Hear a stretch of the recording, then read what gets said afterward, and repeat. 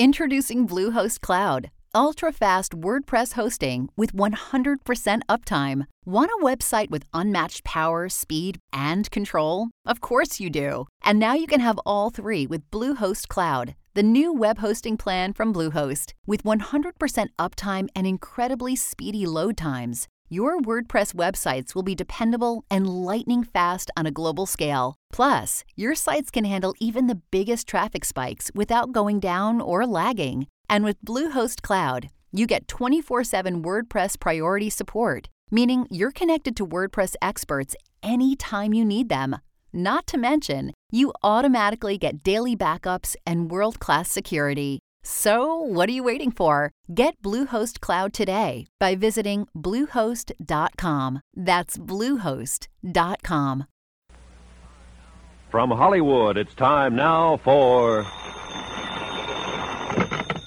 Johnny Dollar. Providence, Rhode Island calling. Mr. Dollar? Yes. One moment, please. Go ahead. Hello? Hello, Mr. Dollar? Yes? This is Dick Porter. I'd like to hire you. Porter? Dick Porter. I'm an insurance broker here. Bert Masterson at United Adjustment Bureau suggested I contact you. Oh, what's the trouble, Mr. Porter? Darned if I know exactly. I just have a client who's taking out all the insurance he can get. I may be wrong, but it looks to me like he's getting ready to die. Oh. Can you help me out? I can try, Mr. Porter.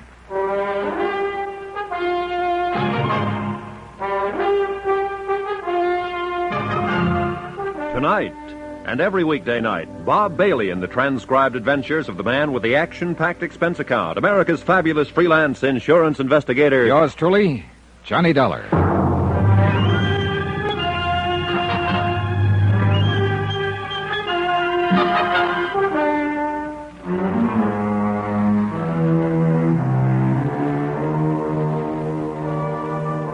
Expense account submitted by Special Investigator Johnny Dollar. To Richard Porter, 480 Webster Boulevard, Providence, Rhode Island. The following is an accounting of expenditures during my investigation of the Shephard matter. Expense account item 1, $15. Airfare and incidentals, Hartford to Providence. I arrived at 2:30 in the afternoon and was in my hotel room by 3:15.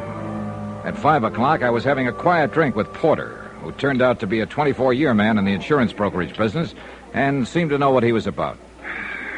I've never had anything like this happen to me, and I didn't quite know what to do about it. I'm glad I can get some expert advice from you. Well, I don't know how expert the advice will be, but I'll do what I can for you, Mr. Porter. Want another one of these? No, I'm fine for now, thank you. I'll try to explain this matter as far as I know. 2 days ago, Dr. Shephard called me up and inquired about rates on straight life insurance. Mm-hmm. He's carried about $20,000 worth of policies, 10 years or better. I have the figures in my office. Mm-hmm. I gave him the prices for coverage, and he said he'd take $80,000, which would bring him up to an even $100,000. Now, Shephard's a single man. The beneficiary on his other policies is his mother, Claire Shephard. She lives over in Pawtucket. He's only dependent. He wants to name her beneficiary again. I see. Now, where do matters stand with Dr. Shephard right now? I told him it'd take a few days to draw the policies up. He sent me a check for the first payment and told me to do what had to be done. I don't want to act on his application until I know it's okay. Yeah, sure. Well, what can you tell me about Dr. Shephard? Very little. He seems to have a good practice here in town and does his share of charity work and so on. As far as I know, he's above question. Would have to be, of course, to practice medicine here. He has an apartment above his offices, owns the building, all of his equipment. Know anything about his friends? No. Now, let me understand this about Dr. Shephard. He called you. You didn't call him. He wanted to buy the insurance. You didn't try to sell it. That's about it, yes. And that's why I'm worried. Give me 100 people, and I'll show you 99 out of that 100 who will never call up an insurance broker and say, I want to buy some life insurance. Yeah. People have to be sold life insurance. They'll go out and shop around for fire, theft coverage, automobile insurance, health, almost any kind. But straight life insurance, that has to be sold. On the other hand, suppose Shephard is that 1 in 100. Yeah, it may be a perfectly legitimate situation. Yeah, Shephard may have looked into his mirror one night and said to himself, I gotta have $100,000 worth of insurance or I won't sleep a wink. Oh, yeah, it could have happened that way, Mr. Porter. But I have to think of those 99 people in that 100. Sure, so do I. Well, Here's to caution. Cheers. Expense account item 2, $25. Deposit on a rented car, which I used the following day driving from place to place, collecting data on Dr. Charles Shephard, M.D. At his bank, I was able to learn that he enjoyed what might be called a lucrative practice, and that, like most people, he spent slightly more than he made. He belonged to a golf club where he was seldom seen. He belonged to a tennis club which he managed to make 3 or 4 times a week. Questioning the pharmacist who had the prescription counter a half block from Dr. Shepherd's building and the manager of a cafeteria across the street from same, I was unable to learn who Dr. Shepherd's steady companions were or gain any information that would justify his puzzling application for life insurance. Hello?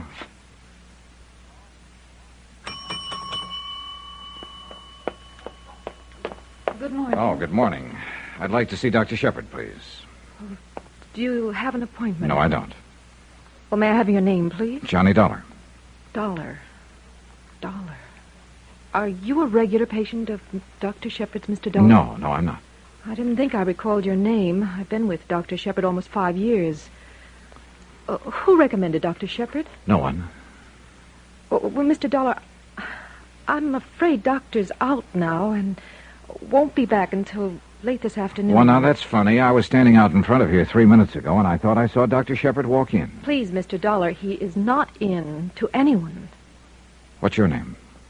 Why, I'm Miss Streeter. Miss Streeter. Well, yes, but I'd like to see Dr. Shephard, Miss Streeter. Here. Oh. Insurance investigator? Yes. Will you tell the doctor that? Please? Why, yes, I'm sorry I had to tell your doctor was out. He asked me to say that to everyone who came in. I'm afraid the doctor's been acting strangely all day. I'm very much concerned over him. Excuse me. The tall, pale, brunette girl in the crisply starched uniform was certainly concerned about something. She bit her lip, forced on a wan, unprofessional smile, and looked like she wanted to cry just before she disappeared beyond the reception room to seek out Dr. Shephard. I pretended not to notice that part. 1 minute passed, 2 minutes, 3 minutes. No one reappeared. So I pushed the door open and I looked down the corridor leading to the examination rooms and laboratory.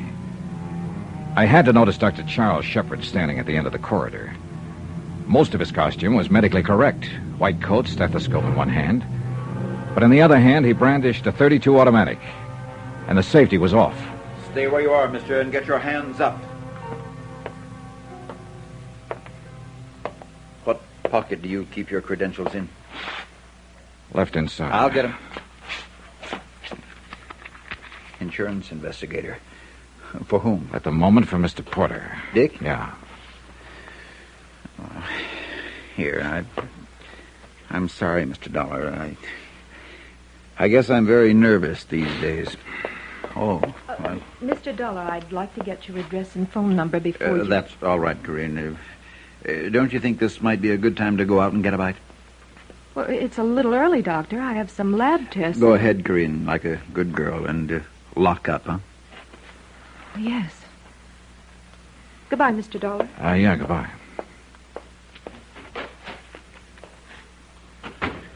Very fine girl, Corinne. She's been with me 5 years, she told me. Oh. I don't know how I'm going to explain meeting you in the hallway with this in my hand. Yes. Well, before you try, suppose you snap the safety on. Oh, yes. I look somewhat foolish, I guess. You want to come in my office? Sure. You say Mr. Porter sent Mr. you... Porter told me you made an application for $80,000 worth of life insurance. We look into things like that, Doctor. Investigate me because I want to buy life insurance? Yeah. You're a single man with few responsibilities. Well, I don't know whether to be irritated or not. Am I going to get my insurance? I wouldn't be irritated, Doctor. Put yourself in the insurance company's position. They're just not used to this kind of application. Oh, you may get it, I don't know. But obviously you're in some kind of trouble, gun and all. Well, the whole thing is a ridiculous mess. Mr. Dollar, my life has been threatened by a man who has definite homicidal tendencies.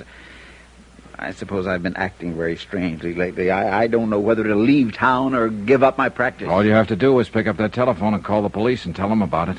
A threat in your life comes under police business, Doctor. I know that, and I would go to the police, only, well, it's a very delicate matter. I have a patient's welfare to think of. You can't very well treat any patient if you're dead. Now, suppose you sit down and tell me all about it. All right. Several months ago, I treated a woman named Forbes. A thorough examination and consultation disclosed that her poor physical condition was not based on any organic disorder, but rather upon her own emotional instability. Not an uncommon diagnosis this hectic day and age. You've heard of things like this, Mr. Dollar? Oh, I've heard of semantics and neurotics and psychotics, but I'm not a doctor. Well, let me tell you, the psychotherapeutic side of medicine is by far the most challenging, and one in which I've had considerable experience. Consequently, I undertook to treat Mrs. Forbes, hoping to effect a cure. Are you a psychiatrist, Doctor? No, I am not. Don't misunderstand me, Mr. Dollar. In the process of treating Mrs. Forbes' physical ailments, I urged her to recount a variety of experiences, talked to her from day to day, probing all the while for the source of her trouble. It has been my intention from the first to place her in the hands of a competent neurologist.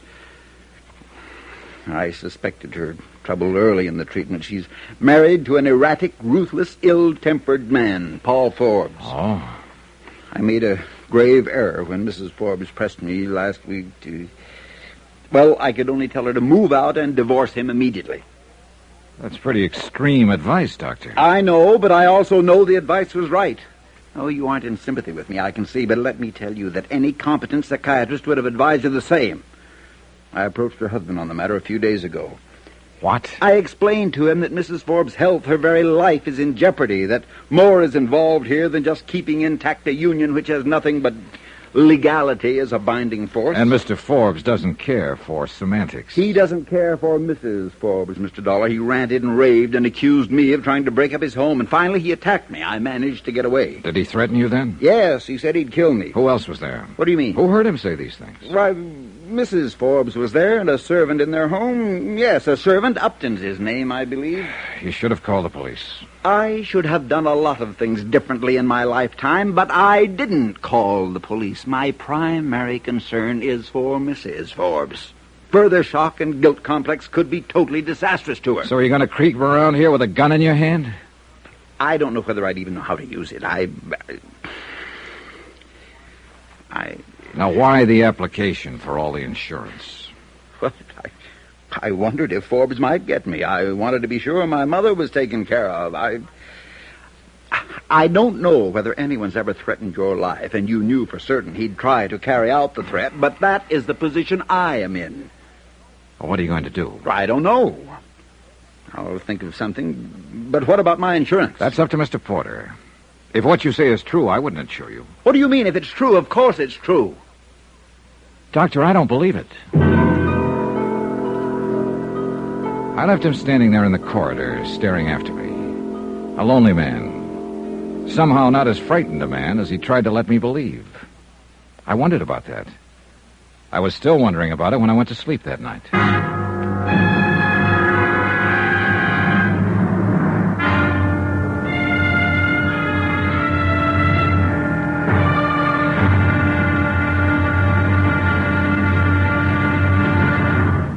Now, here's our star to tell you about tomorrow's intriguing episode of this week's story. Tomorrow, the Shephard matter becomes a matter even the police can't handle. Join us, won't you? Yours truly, Johnny Dollar.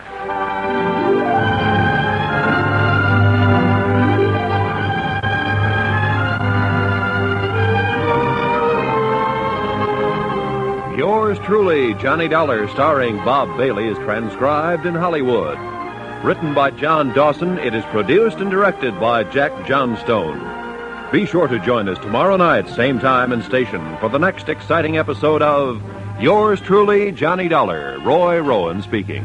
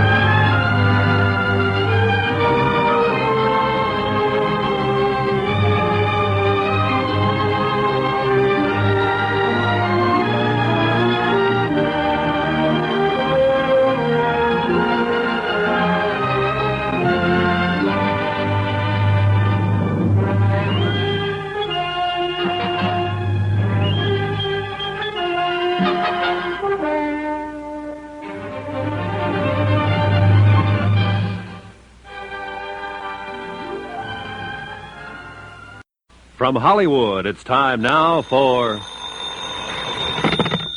Johnny Dollar. Dick Porter, Mr. Dollar. Hi. Did you check on Dr. Shephard? Yeah. Do I write up his policies? Well, that's up to you, Mr. Porter. Dr. Shepherd's life has been threatened. What? That's according to him. And the man who threatened his life has definite homicidal tendencies, also according to Dr. Shephard. Well, well, what do you think? Porter, I think Dr. Shepherd's a liar.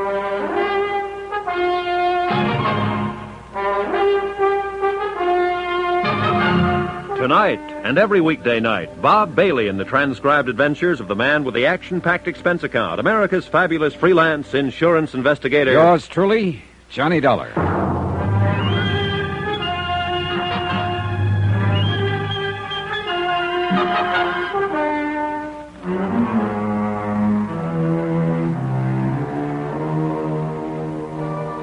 Expense account submitted by Special Investigator Johnny Dollar to Richard Porter, 480 Webster Boulevard, Providence, Rhode Island. The following is an accounting of expenditures during my investigation of the Shephard matter.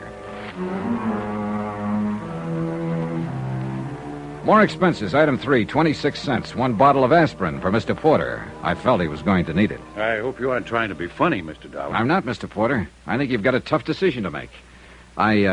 I know that the commission on $80,000 worth of insurance would be high. Sit down. Oh, thanks. Mr. Porter, Dr. Shephard told me he bought, or tried to buy, all that insurance because he thought a man named Forbes was going to kill him. He bought it, he said, to make certain his mother is well provided for. He was carrying a .32 Colt. Now, he spoke of treating Forbes' wife and of advising her that divorce would settle her health problem. Mr. Forbes didn't like that and accused Shephard of trying to wreck his home, and, well, that's about it. Now, what have we got? Well, your Dr. Shephard is either nuts or an idiot or the cleverest man alive. I don't know. I do know I believed about one half of what he told me, maybe less. What reason would he have to lie? Beats me. If someone threatened your life or mine, we'd turn to the police for help. Now, Shephard won't do that. Insists that it would probably be hazardous in the case of his patient, Mrs. Forbes. Well, I don't want to write up this policy if what he says is true. But I don't want to pass up the commission if it isn't true. Can you stick around town for another day or two and find out about it? I'll do what I can, Mr. Porter. Go ahead. Have an aspirin. He had an aspirin and I had a car ride. Once again out to the offices of Dr. Shephard. The same things were more or less going on in the same way. His nurse, Miss Streeter, appeared as distraught as ever when she recognized me. There was a quick dabbing at the eyes, a straightening of the hair before she spoke. Good morning, Mr. Dollar. Hello. Like to see the doctor again. He was calling Mr. Porter's office trying to locate you. I'll buzz him. Mr. Dollar, do you have anything to do with why Doctor's been carrying a gun? No. That's his business. In other words, I should mind my business. Well, I'm being honest. I've advised him what to do on the matter. What matter? He'll have to explain that to you, Miss Streeter. It doesn't make much sense to me. You can go back now. Okay, thanks. Hello, Mr. Dollar. Hello, Doctor. You were pretty insulting yesterday. I'm sorry about that, but we both have a problem to solve. And I get paid sometimes for deliberately insulting people. You're a strange one. Do you want to change your story about all this? I wish I could change it. It's still a mess, a bad mess. I thought it all out last night, and I still must hold to my original thinking. I have to place my concern for my patient, Mrs. Forbes, before anything else. In other words, you won't call the police and tell them your life's been threatened. No, and you're very stubborn about that part. I don't think you comprehend the situation at all. Look, wait a minute. Let's understand each other, Doctor. If this man Forbes is all you say he is, and you say you're the expert on homicidal tendencies, then the best thing for you to do is to prefer charges against him for threatening your life and have him locked up. Now, you could do that, according to what you've told me about Mrs. Forbes and a servant in their home witnessing his threats. I will try to explain again. I can't do that for Mrs. Forbes' sake. I just can't. She's been through a shattering ordeal. I must attempt to resolve this quietly. Now, true, I can generally anticipate a man's actions inside my office under clinical conditions, but well, Forbes is different. That's why I tried to contact you today. Someone like you could approach Forbes and possibly persuade him to discard his ideas of violence. Probably do it in a quiet way, too. What does Mr. Porter pay you? Well, what's that got to do with it? I'm willing to pay you. I mean, you and I don't seem to get along very well, but I phoned Porter, and he tells me you're one of the best men in your line of business. I'll pay you to go to Paul Forbes and talk to him as I've described. I can't figure you, Doctor. Now, let you and I not get into any personality arguments. Will you do this for me for your regular fee? I was going to do it anyhow. For Mr. Porter and the fee he pays me. I just wanted to check you first. I'll do it, but I still think it's a matter for the police. All right, let's leave it this way. You go talk to Forbes. If you think he means to kill me, then I'll call the police and prefer charges against him, patient or no patient. How's that? That sounds a little more sensible, Doctor.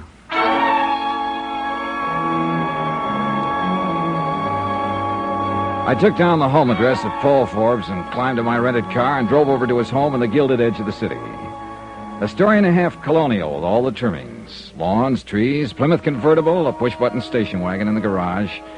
It was a nice warm spring day, and some flowers were blooming and smelling up the area in a very nice way.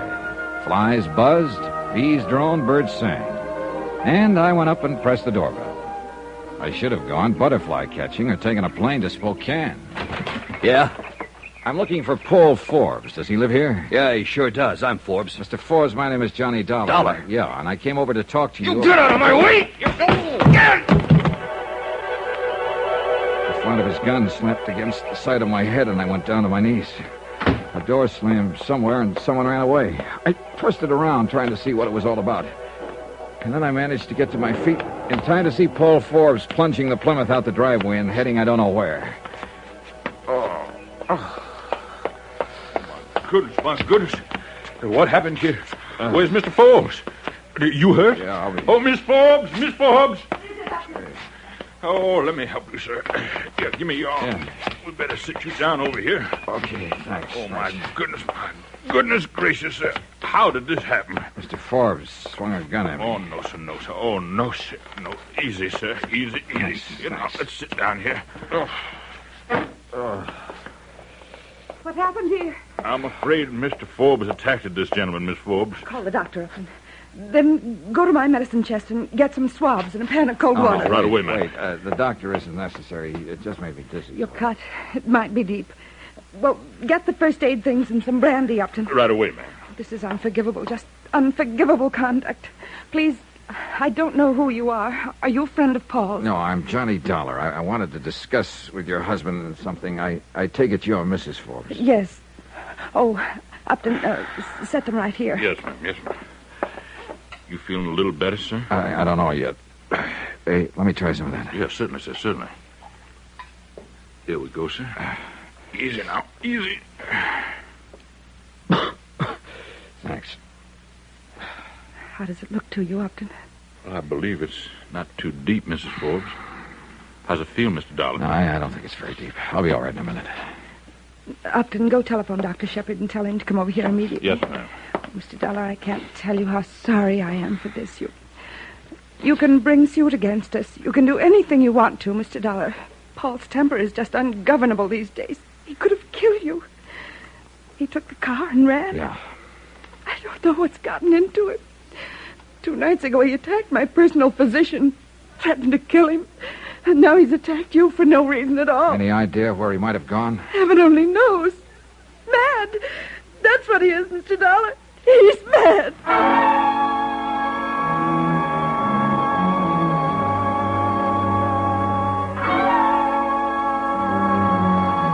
Pauline Forbes had a right to be scared from what I'd seen of her and from what I'd seen of her husband. He was an angry man with a gun in his hand, slugging at anyone in sight. She was a distraught woman with a darkening spot underneath her right eye, and it wasn't mascara. I began to wonder who needed more looking after, Dr. Shephard, Mrs. Forbes, or Johnny Dollar. Now, you just lie still now, sir. Huh? What? I guess you kind of fainted a little bit. Is there anything I can get you, sir? No. Just tell me about Mr. Forbes. I beg your pardon, sir? Look, I'm an insurance investigator. I came here today to talk to Mr. Forbes about threatening Dr. Shephard's life. Oh, well, I wouldn't want to talk out of turn, sir. You better discuss that with Mrs. Forbes. Now, just one question. Did Mr. Forbes threaten Dr. Shephard's life? Yes, sir. You heard him? I did, sir. He attacked Dr. Shephard here 2 nights ago. Did he also attack Mrs. Forbes? Mr. Dollar, this is an unhappy house. things have gone all wrong here these last few months. Mr. Forbes changed. Miss Forbes, I don't know. But please don't ask me to speak up against anyone. I'm just trying to find out the best thing to do for everybody concerned. What can you do, sir? Well, I didn't think anything like this had happened. Terrible, Doctor. Terrible. This about settles it. Now, I want you to go up to your room and lie down. There's no sense in your getting any more excited. I want to see about Mr. Dollar first. Oh, good morning, Doctor. Hello, Upton. Let's have a look at this, Dollar. Get that light. Yes, sir. How is it? Well, I don't think it's anything worse than a cut. How do you feel, Dollar? Oh, an aspirin might straighten me out. I hope so. Upton? Yes, I'll get some, sir. Dollar, I should have taken your advice yesterday. I'm going to take it now. I'm going to call the police and have this man arrested. He might kill somebody next time. Yeah, am I all right? Sit up. Dizzy? Yeah, a little. That'll wear off. What'll they do to Paul? Well, they'll take him into custody and probably talk some sense to him. Oh, this is awful. You go up to your room now, Mrs. Forbes. We'll handle this. Oh, Upton, take Mrs. Forbes upstairs. Yes, sir. You just come along, Miss Forbes. Thank you. Yeah. She is not a well woman. She looks all right to me. I wish she were. I want to get an x-ray on that head. Can you come by the office this afternoon? Yeah, I guess so. Give me the police. I doubt if it's concussion or anything like that, but it's best to play safe. You're a safe player all the time, aren't you, Doctor? What does that mean? I don't know. Now, look here. I'm not good. Hello?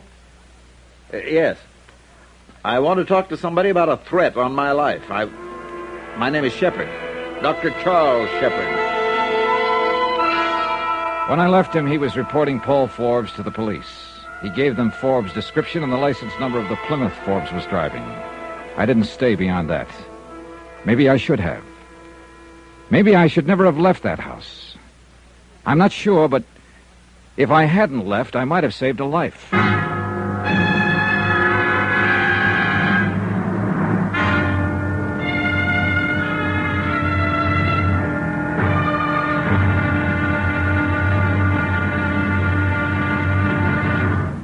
Now, here's our star to tell you about tomorrow's intriguing episode of this week's story. Tomorrow, well, the big lie is as true as little green apples.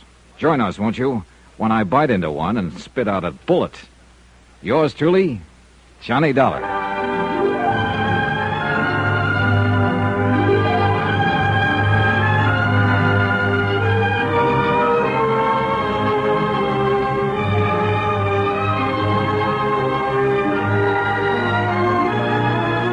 Yours truly, Johnny Dollar, starring Bob Bailey, is transcribed in Hollywood.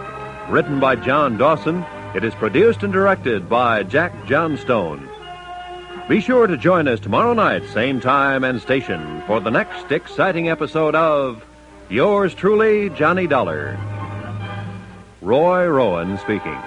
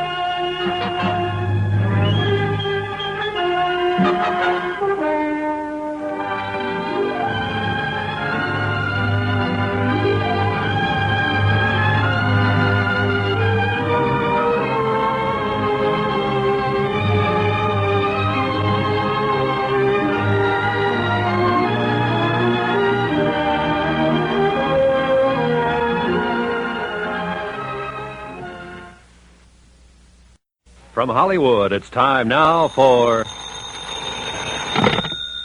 Johnny Dollar. This is Miss Streeter at Dr. Shephard's office. Yes? Dr. Shephard gave me your hotel number. He said you were to come in for a head x-ray. Let me talk to the doctor about that. Well, he's out on house calls right now, Mr. Dollar. He'll be back late this afternoon.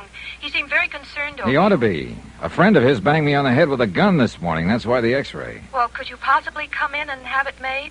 Doctor was most insistent. All right, Miss Streeter, I'll be right over.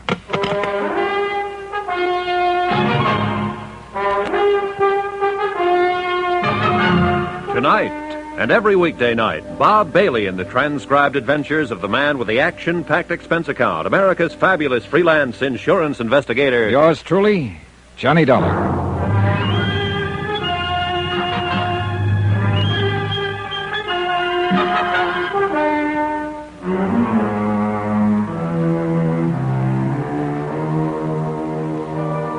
Expense account submitted by Special Investigator Johnny Dollar to Richard Porter, 480 Webster Boulevard, Providence, Rhode Island. The following is an accounting of expenditures during my investigation of the Shephard matter. Expense account item 4, $1 cab fare from my hotel to Richard Porter's office. Porter was sympathetic. You know, I feel very responsible for this, Mr. Dollar. I hired you to look into all this. Oh, it'll go away. I've been hit on the head before. Hey, do you have anything to drink in here? Oh, sure. Yeah, you never can tell when a snake will come up and bite you. Yeah, here you are. Mm-hmm. Thanks. I suppose you came in to give me your expense sheet now that it's all settled. Not exactly, Mr. Porter. It isn't settled for me. Well, certainly you know I'll assume any medical expenses involved here. No, I'm not talking about that, Mr. Porter. Sit down. Now, look, there's something going on here, and we might as well have it out. You hired me to investigate a client who wanted to buy $80,000 worth of straight life insurance, right? Yes. Now, that client explained why he called for that insurance. Not to my satisfaction, but he explained it. He said a man named Paul Forbes had threatened his life. Threatened it because Dr. Shephard had advised Forbes' wife to get a divorce. I know you didn't believe this, but the facts now seem to bear it out. I went over to see Forbes this morning to talk to him about his threats. I managed to get my name out, and Forbes attacked me, so I got this. Then Forbes ran out. Mrs. Forbes and a servant in the house gave me first aid. All the time they were doing it, they were apologizing for Forbes and his violence. Finally, Dr. Shephard came in, called the police, and told them to pick up Forbes. And the police will pick him up if they haven't already, and Dr. Shephard will prefer charges. And that won't be that, Mr. Porter. Not as far as I'm concerned. Dr. Shephard's story is still leaky. I'm sorry, but I think it has more credence than ever in view of what's happened. You told me yourself his wife and the servant admitted Forbes had threatened Dr. Shephard's life. Oh, I believe that part. But Shephard lies so much you can get to believing him. What lies, for heaven's sake? Oh, for one thing, his reason for not calling the police right away. I mean about how delicate Mrs. Forbes' condition was. She looked pretty healthy to me this morning. Another thing, he described Forbes as a man with homicidal tendencies. Now, Dr. Shepherd's supposed to be an expert on behavior. And he thought that if I talked to Forbes, I might settle the matter peaceably. But Forbes attacked me as soon as I told him my name. I didn't get a chance to talk. Well, Dr. Shephard has no control He felt pretty sure I could talk to Forbes. If you don't like that, let me go on. What reason did Forbes have to hit me? He didn't know me from a load of coal. Somebody put him up to it. Who? Now, who do you think? Shephard, for some reason? Shephard was the only one who knew I was going right over there. But why? I don't know. What would he gain? My business for an x-ray. Now, you're joking now. I suppose I am, but I got a headache. I feel awful. Oh, here. How about Mrs. Forbes? Oh, Here. Thanks. Oh, she seemed like a genuine enough person. Not sick the way I expected her to be. Someone slugged her recently. There was a bruise under one eye. Shepherd said her husband was an erratic, ruthless, violent man. Well, look, I'm stubborn, Mr. Porter. I still think Shepherd's been lying to me. If for no other reason than I think I know the breed. What's all this got to do with the insurance application? Well, that's another thing I don't know. Expense account item 5, $3 cab fare to Dr. Shepherd's one-story building to have my head x-ray. Shepherd was still out, but Miss Streeter did the honors, almost in silence. Outside of sit still and hold it, nothing much was said. Well, the picture's okay, Mr. Dollar. I looked at it. I didn't see anything wrong. Of course, the doctor will call you when he's had a chance to see it. Swell. You must have got quite a blow. That's a nasty bruise you have. Oh, it's pretty good, all right. He swung his gun hard. Well, the doctor will be back about mid-afternoon. He can call you at your hotel? Yes. Well, thank you for coming in. I want to ask you a question, Miss Streeter. Yes? Are you in love with him? What? Are you in love with Dr. Shephard? Well, that's rather my own business, isn't it? Unless, of course, in your investigation of whatever you're investigating, for some reason I'm under your scrutiny. Well, I suppose it is, and I suppose I can take that to say yes. I'd become rather angry with you, Mr. Dollar, but frankly, you seem rather ridiculous. I suppose so. He's a liar, isn't he? I mean, Shephard. One more question. I told you on the phone a friend of Dr. Shepherd's did this to my head. Now, did you ever ask me who that friend was? Well, I think you'd be curious about a thing like that, Miss Streeter. I think I have a great deal of work to do, Mr. Dollar.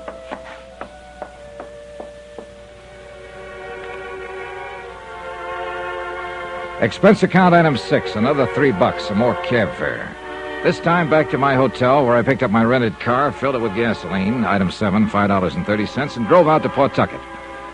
At the home of Mrs. Clara Shephard, I explained my name and business to an elderly man who answered the door. He asked me to wait a moment, then returned and said Mrs. Shephard would see me. She was a bright-looking, gray-haired woman in her mid-60s, elegantly groomed and obviously well cared for. We went through the politenesses, then got down to business. My son applied for $80,000 worth of life insurance and named me beneficiary. That's about it. I wonder what he's up to. So do we. You mean so do I. You don't trust anyone, do you, Mr. Dollar? He said his life had been threatened. He told me he wanted to make certain you were well taken care of in case anything happened to him. Oh. He was lying, wasn't he? I haven't seen him, talked to him, even had a Christmas card from him in 3 years. Maybe he does worry about his poor old mother now and then. I'm flattered. What you're saying about him isn't very flattering. Oh, I don't think Charles ever thought much of me as a mother. Still doesn't, I'm sorry to admit. But then I don't think too much of him as a son. So there we are. Is it too early for a cocktail, Mr. Dollar? How do you explain him already having a $20,000 policy on himself and wanting to kick it up to $100,000? You the beneficiary. No explanation. That's why I suggested a cocktail.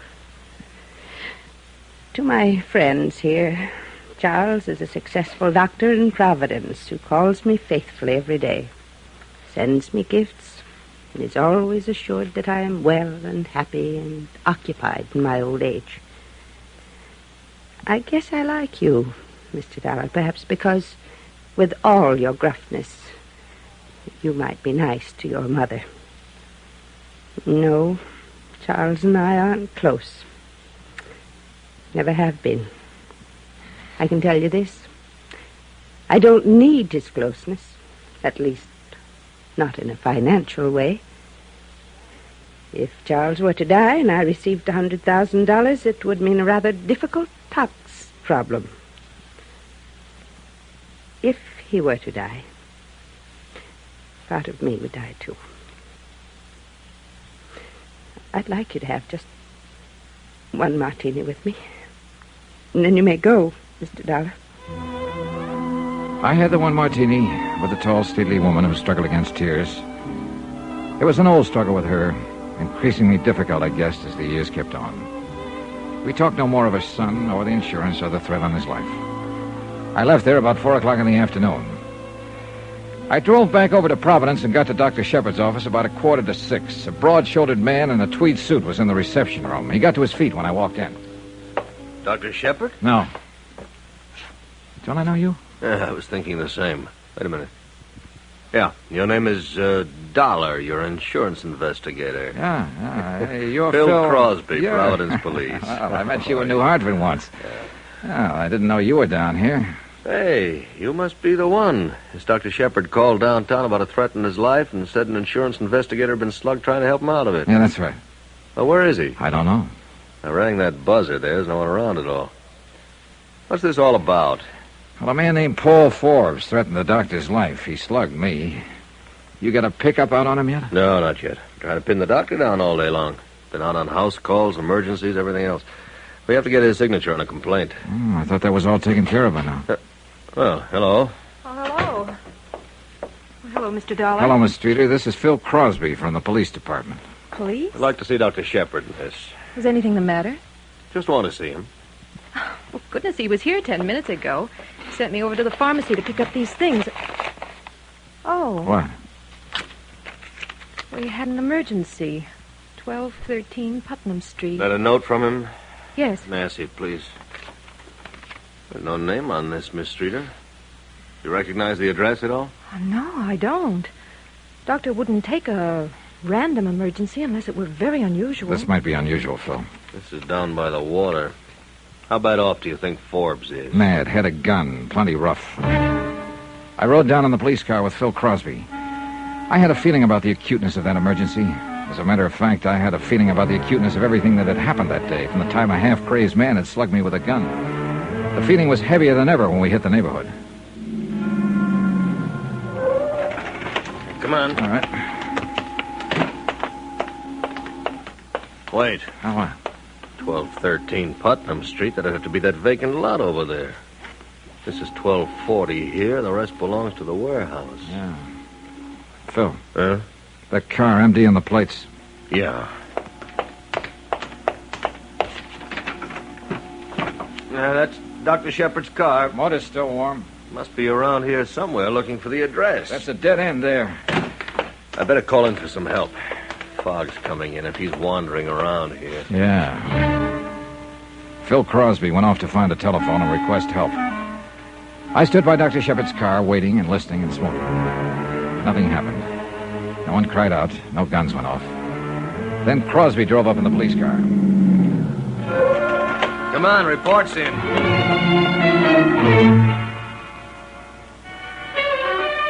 A report was in, all right.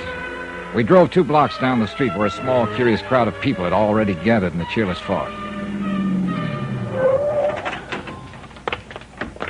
A uniformed man from the Harbor Division was standing over what appeared to be a bundle of clothes lying in a heap. We bent over it, and Phil looked up at me with a question mark. That Shepherd, Johnny? Yeah, that's him. Yep. I'd say he's been dead less than half an hour.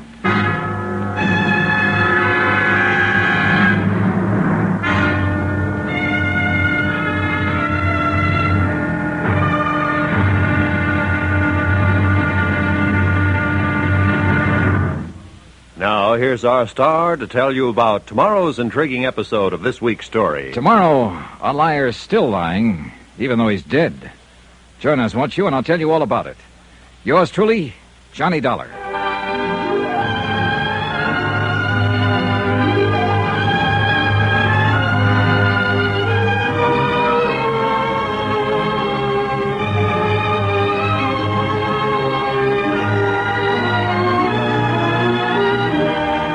Yours truly, Johnny Dollar, starring Bob Bailey, is transcribed in Hollywood. Written by John Dawson, it is produced and directed by Jack Johnstone. Be sure to join us tomorrow night, same time and station, for the next exciting episode of Yours truly, Johnny Dollar. Roy Rowan speaking.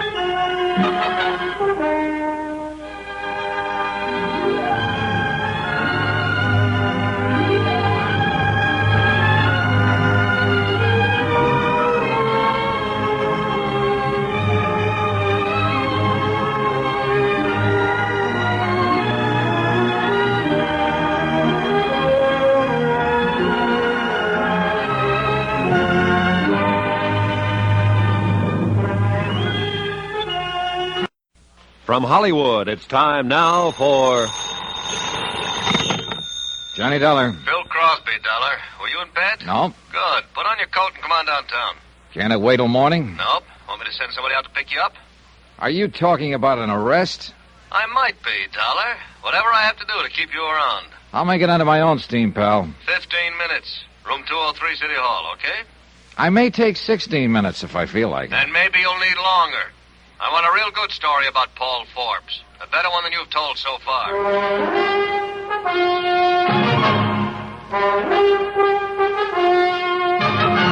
Tonight, and every weekday night, Bob Bailey in the transcribed adventures of the man with the action-packed expense account, America's fabulous freelance insurance investigator. Yours truly, Johnny Dollar.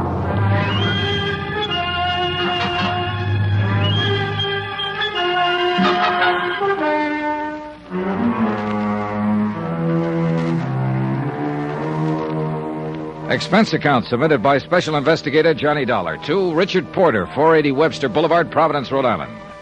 The following is an accounting of expenditures during my investigation of the Shephard matter. Swindle sheet item 7, 10 cents, one newspaper.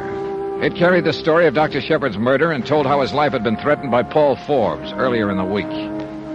Obviously, Dr. Charles Shephard had been lured to his death by Forbes, who had telephoned him, pretended to need a physician, waited until the victim appeared, and then shot him down. The police had an APB out for Paul Forbes. All parties concerned were notified. The deceased was survived by his mother, Mrs. Clara Shephard of Pawtucket. Amen.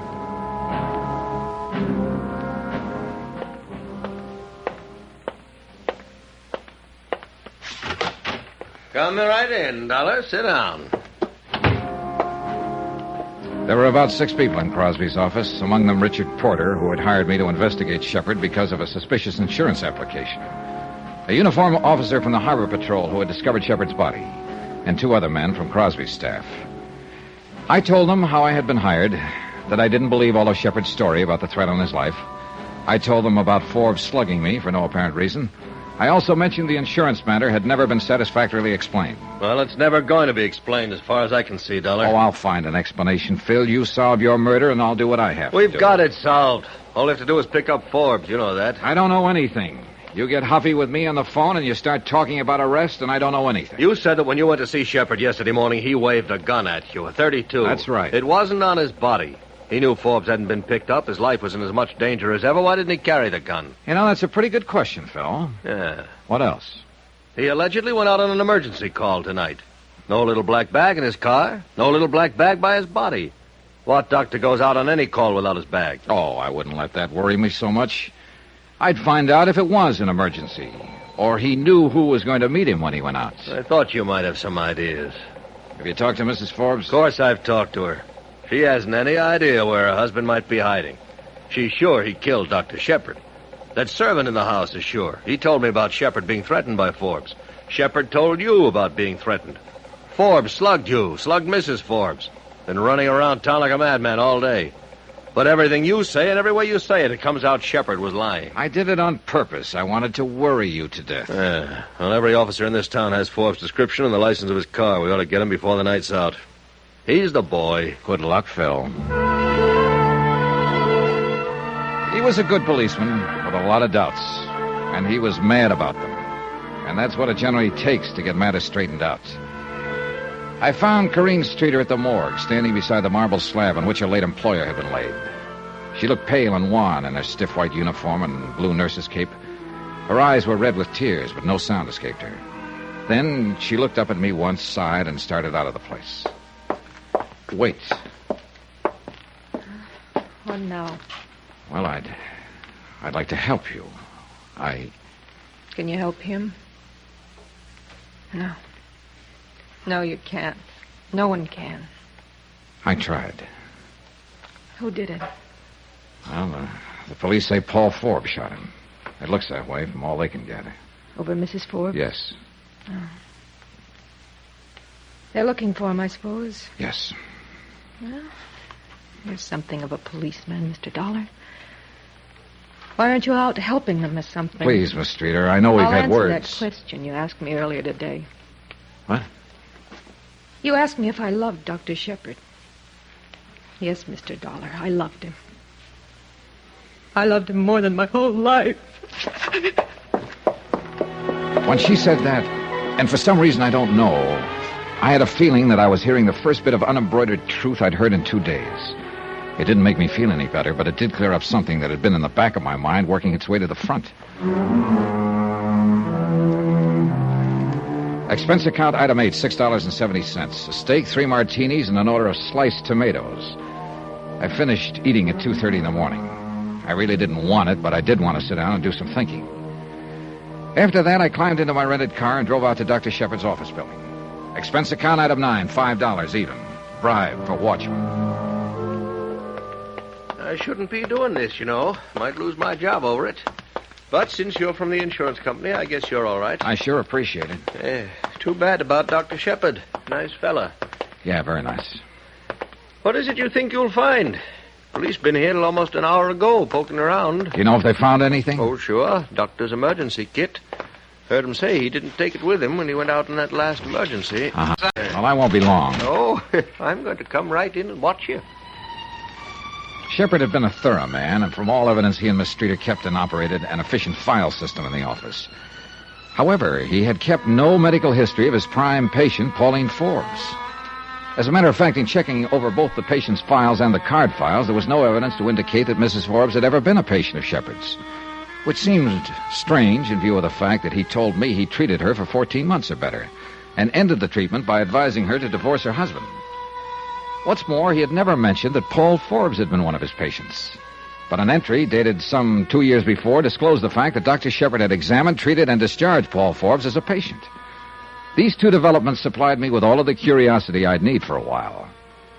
Nurse Corinne Streeter's home address was duly noted on Dr. Shepherd's phone book. Oakdale House, surprisingly enough, on Oakdale Street. Special rates for nurses. Room 205.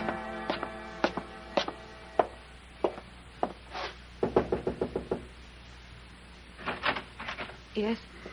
Oh, Mr. Dollar. How do you feel? Not too good, Mr. Dollar. I only got home about 15 minutes ago. They kept me down there pretty long. Then Dr. Shepherd's mother came. Do you want to come in? Yeah, thanks. It isn't much of a place, is it? I mean, I haven't straight... Well, things like tonight aren't easy, I know, but... Look, Miss Streeter, I wish you'd help me and tell me who Dr. Shepherd was intending to marry. Marry? Why, I had no idea. I was in the office a half an hour ago. He'd already made arrangements for a honeymoon, reservations on the Ile de France for next June. Any ideas? Please go. I can't. Look, I'm not here to hurt you. I'm here to help. I mean, was it Mrs. Forbes? What? Look, Miss Streeter, things are all wrong about your doctor's death, about what happened before it. It'll all come out sooner or later. Oh, I suppose it will. It's awful to say this, Mr. Dollar, but Mrs. Forbes was the only person doctors saw socially this last year. And she, of course, is married. How'd they meet? When her husband was Dr. Shepherd's patient? Yes, that's right. They became quite friendly. Mrs. Forbes was never a patient, but Mr. Forbes was. Now, what can you tell me about Mr. Forbes? Well, he came to see Dr. Shepherd a year or two ago, then stopped coming in. I believe he requested a copy of his medical history to send to another doctor in Baltimore, I think it was. Uh-huh. But Dr. Shepherd kept right on seeing Mrs. Forbes. Yes. Huh? All right. Do you have any idea why I was called in by the insurance broker? At first I didn't. But I don't understand what you're trying to do. The police want Mr. Forbes. What does it all mean? It'll sicken you, Miss Streeter. Well, tell me if you know. Tell me, please. It means the wrong man was killed tonight. I was pretty sure of what I meant when I said that. And I was also pretty sure that Phil Crosby and the police department had recognized the setup. It so happened I had a head start in the way of information. And though it was 6 o'clock in the morning by that time, I decided to use it. Mr. Dollar. Hello, Mrs. Forbes. I'd like to come in. What is it? I should have tumbled to it right away, but your husband fit the part too well. Look here. I've been through quite enough today with the police and all out looking for Paul and Dr. Shepherd being killed. Stop looking pained and tired. I'm the guy that's tired. I'm the one who was going to be the star witness when the state tried Shepherd for killing your husband. What? Why not get a star witness for free? Why not make a suspicious insurance move so an investigator would be called in? An investigator who'd back up a self-defense plea for your doctor and get him off on justifiable homicide. Get out of here. Get out of here. I'll call the police. And you and the doctor sail to France in June and live happily ever after? What's the matter? Wouldn't your husband give you a divorce? Go ahead. If you say it's that way, Mr. Dollar, and you know everything, then it must have been that way. Only it got fouled up. Your husband did shoot your boyfriend after all, just as he threatened to. Get out of here. You can't prove any of it. Not one word of it. Oh, you're right about that, Mrs. Forbes. I can't prove anything, not a thing. Shepherd's dead, and they want your husband for it. He threatened Shephard, and they'll get him for it, and that's that. But you have something to live with for the rest of your life. Your doctor's gone. He'll never come back. Or maybe you can just have a cup of coffee and forget all about it. Get out! Get out! Leave me alone! Leave me alone!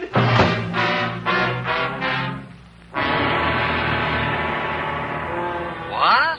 Yeah, that's it, Phil. That's what was supposed to happen. Shepherd had it planted all over town how Forbes had threatened his life. He had witnesses. He had me, even. All he had to do was go out and shoot Forbes any place, any time. But Forbes got him first.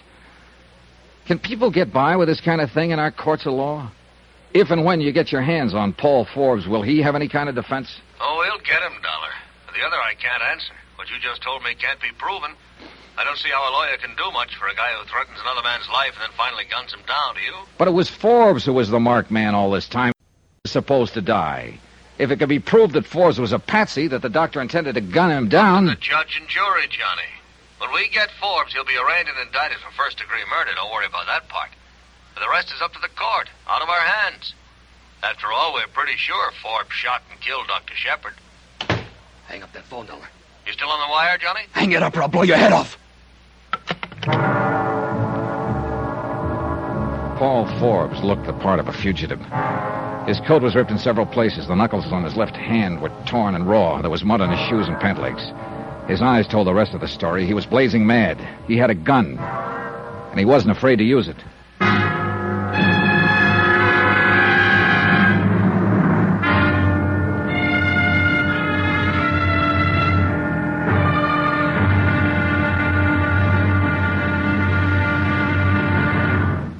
Now, here's our star to tell you about tomorrow's intriguing episode of this week's story. Tomorrow I find out how hard it is to kill a lie. Sometimes you have to kill it twice. Join us, won't you? Yours truly, Johnny Dollar.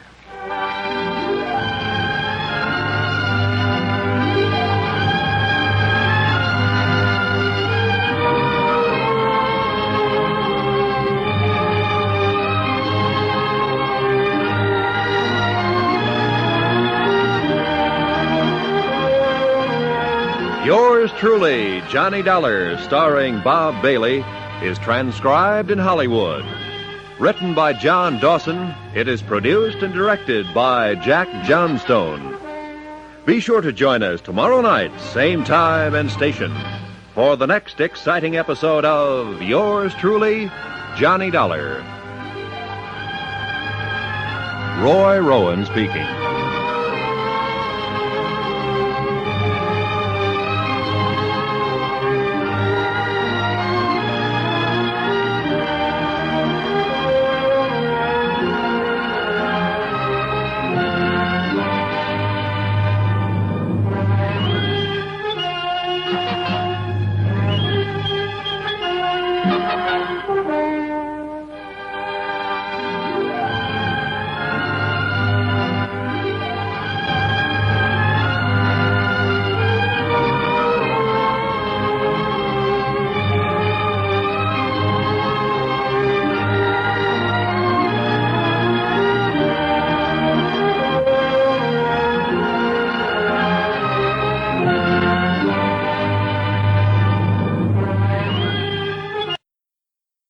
From Hollywood, it's time now for... Johnny Dollar. This is the hotel operator, Mr. Dollar. Were you cut off? Tell her not to let any more calls in here. Come on. I was cut off, but I'd rather get some sleep now. Anybody phones, just take a message. All right, Mr. Dollar. Over there. Sit down. Put your hands on your knees. Now, just so as you and I understand each other, you make one move. Wiggle a finger, I'll empty this gun right in your stomach. You understand me? I understand you, Forbes. You're crazy.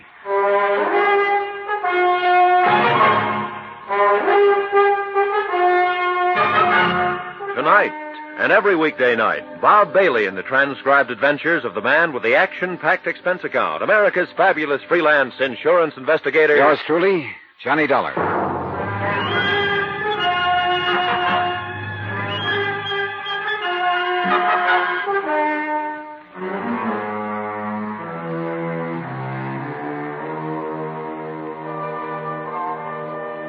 Expense account submitted by Special Investigator Johnny Dollar. To Richard Porter, 480 Webster Boulevard, Providence, Rhode Island. The following is an accounting of expenditures during my investigation of the Shephard matter. I was pretty sick of it and with it when I had Paul Forbes visit me in my hotel room about 7 o'clock in the morning. He'd used a gun in front of me once before to crack my skull. I decided I'd try to avoid that again. So I sat down and I played good. It didn't seem to please him a bit. You were out to my house about an hour ago, weren't you? Yeah, I went out to talk to your wife. Yeah, I saw you. I was across the street watching. I followed you here. Fixing up another deal, huh? I don't know what you're talking about, Forbes. I followed you here so we could have a little talk. And we're going to have it, you and I. You ought to put that gun away and let them take you, Forbes. Where do you live? In Hartford, Connecticut. I mean, where do you live in town, here in Providence? I don't. I live in Hartford. Where do you practice? Practice what? Are you trying to get funny with me? I don't practice anything here in Providence. I don't live here. I'm just here for a few days. Doing what? Working on an insurance matter. Insurance matter? You're licensed to practice law in Rhode Island? Oh, you've got something all wrong, Forbes. I don't practice law. I'm not a lawyer. I'm an insurance investigator. I tried to tell you that yesterday morning when you cracked me with that gun. I was called in by Dr. Shephard. He said you threatened his life. You're lying to me. Shephard called me yesterday morning and said a lawyer named Dollar was on his way over to talk to me about getting Pauline a divorce. You're a lawyer. I'm what I say I am. If you hadn't started swinging that gun butt around, I'd have told you why I was there yesterday. You got a billfold or something? My coat pocket inside on the back of that chair there. I think I know why Shephard called you and told you I was a lawyer. I think he wanted you to attack me and make me Shut up! You and Shephard are trying to pull something to take my wife away from me. I know that much. And now you're trying to pull something to get out of this jam. You're wrong, Forbes. I don't know anything about trying to take your wife away from you. You know I didn't kill Shephard. How do I know you didn't kill him? You threatened him. Half a dozen people have attested to that. I know you had a reason to kill him. I know every time I've seen you, you had a gun in your hands and you've been swinging it at somebody, particularly me. You know who did it. You're in on it somewhere. You know who killed Shephard, and you're going to clear me. You're going to tell me, Dollar. I'm going to whip it out of you. You're going to crazy.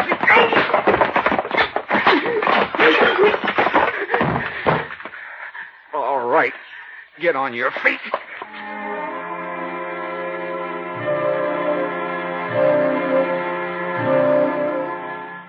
He sat in the chair just the way I propped him there. His eyes looked dull and lifeless, as though he were already dead. I couldn't think of anything brilliant to say or do, so I rummaged around my suitcase and pulled out a bottle. Then I found a pair of glasses in the bathroom and poured a couple of drinks. When I came on out, he hadn't moved from the chair. He looked crumpled like a worn suit of clothes. He made no effort to look at me when I tucked the glass in his hand. Here, try this. Go on, drink it.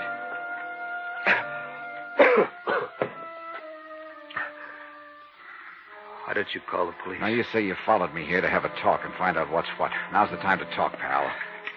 This thing isn't the best conversation piece in the world. Leave me alone. Call him in. You have something going for you here. This gun hasn't been fired. Do you have another one? No. No, Dollar, I didn't kill Dr. Shephard. I wanted to more than anything in the world. But I didn't kill him. Now, look, I want some facts. So let's start with last night. Where were you when Shephard was shot?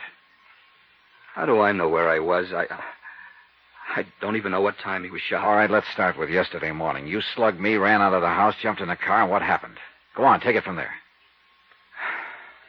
I drove over to Dr. Shephard's office. I was going to have it out with him. He was breaking up my home. Well, go on. Did you see him? No.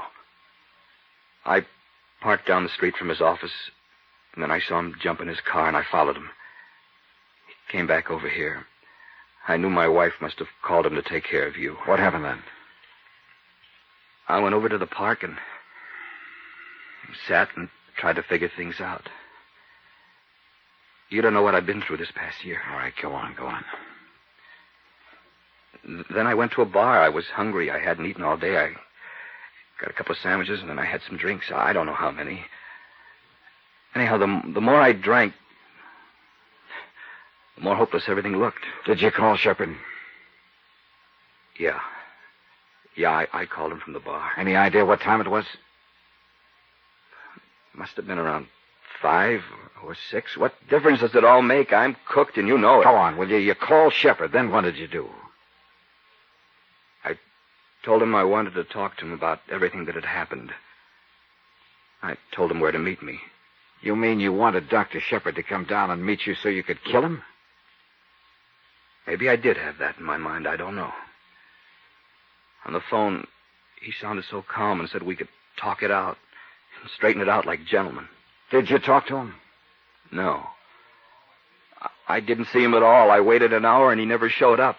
I called his office back and the answering service said everyone had gone out for the day and I didn't know what to do. I got back in my car and turned on the radio, and that's where I heard I was wanted for murder. Dollar, I didn't do it. I swear I didn't. I had reason enough, but I didn't. I knew all about the others, but this was serious. Wait a minute. What others?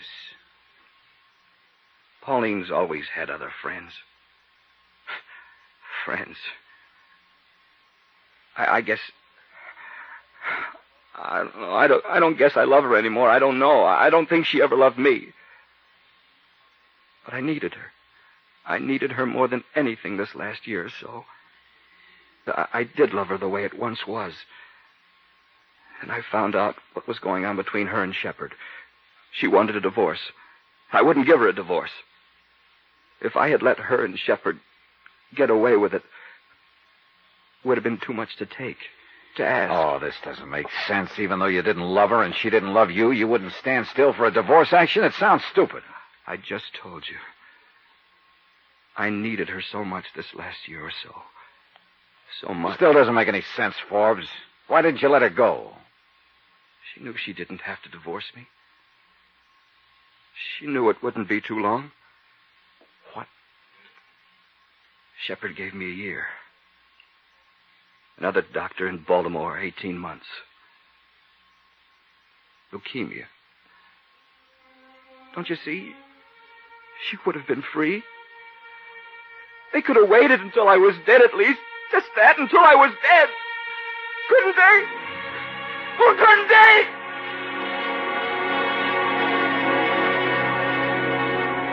Expense account item 10, $2, sleeping pills.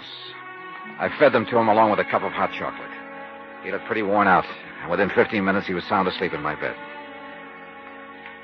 Item 11, $4.16, one long-distance phone call to a Baltimore clinic where I spoke with a Dr. Franz Mueller. Dr. Mueller confirmed what Forbes had said. Forbes was doomed with an incurable ailment. Item 12, 20 cents, another phone call, this one from the hotel lobby to the coroner's office. I learned that Shepherd had been killed by 32 caliber slugs. Forbes' gun, a .32, had not been fired or hastily cleaned. His story was checking out. That left just one small item to be cleared up. Expense account item 13, $4. Taxi fare from my hotel back to the Oakdale home. Special rates for nurses. Hello. I thought you'd be back to see me. Somehow I'm glad it's you, Mr. Dollar. Go ahead. It's an old story. Terribly old and corny. I applied for a job as Dr. Shepherd's nurse 5 years ago, and I fell in love with him that very day. I've loved him every day from that time on. 5 years. Go on. I don't know when it was, when he started up with Mrs. Forbes. I knew she was trying to get a divorce. I knew Mr. Forbes wouldn't stand for it. Then one day, last week I guess it was, I heard Doctor talking to her on the phone. He said, there's a way to get rid of him.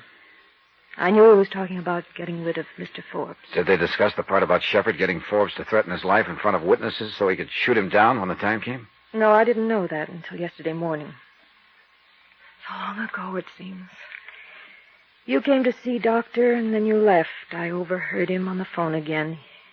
He called up Mr. Forbes and said Mr. Dollar was coming over to talk about the divorce action. And he knew Forbes would be upset enough to attack me. Doctor was very good about anticipating what people would do in given situations. Even me. I was in the office when Mr. Forbes called last night. I saw Doctor put the coat. I knew he was going down to meet Mr. Forbes and shoot him, so I followed him. He was walking around in the dark looking for Mr. Forbes with a gun in his hand. I ran up to him and pleaded with him not to be crazy, that Mrs. Forbes wasn't worth it. And he said he was going to kill me, too. We struggled. The gun went off. I don't know how many times. I can help you, Karen. You didn't mean to kill him. He meant to shoot you. When all these other details come out, the most they can charge you with is second-degree justifiable or manslaughter. No, you're nice. But I can't get off. Huh? I guess the police haven't found her yet. I went over and killed Mrs. Forbes an hour ago.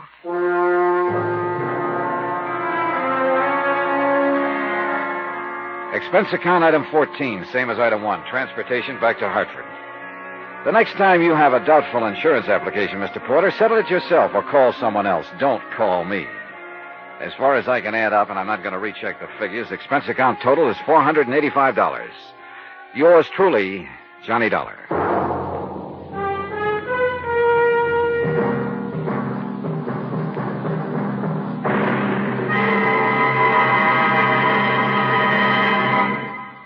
Now, here's our star to tell you about next week's intriguing story. Next week, the case of a lonely heart that found plenty of company in the nearest morgue. Join us, won't you? Yours truly, Johnny Dollar. Yours truly, Johnny Dollar, starring Bob Bailey, is transcribed in Hollywood. Written by John Dawson, it is produced and directed by Jack Johnstone. Heard in this week's cast were Gene Bates, Virginia Gregg, Russell Thorson, Parley Bear, Herb Ellis, Barney Phillips, and Florence Dobkin. Musical supervision by Amerigo Marino. Be sure to join us on Monday night, same time and station, for another exciting story of yours truly, Johnny Dollar. Roy Rowan speaking.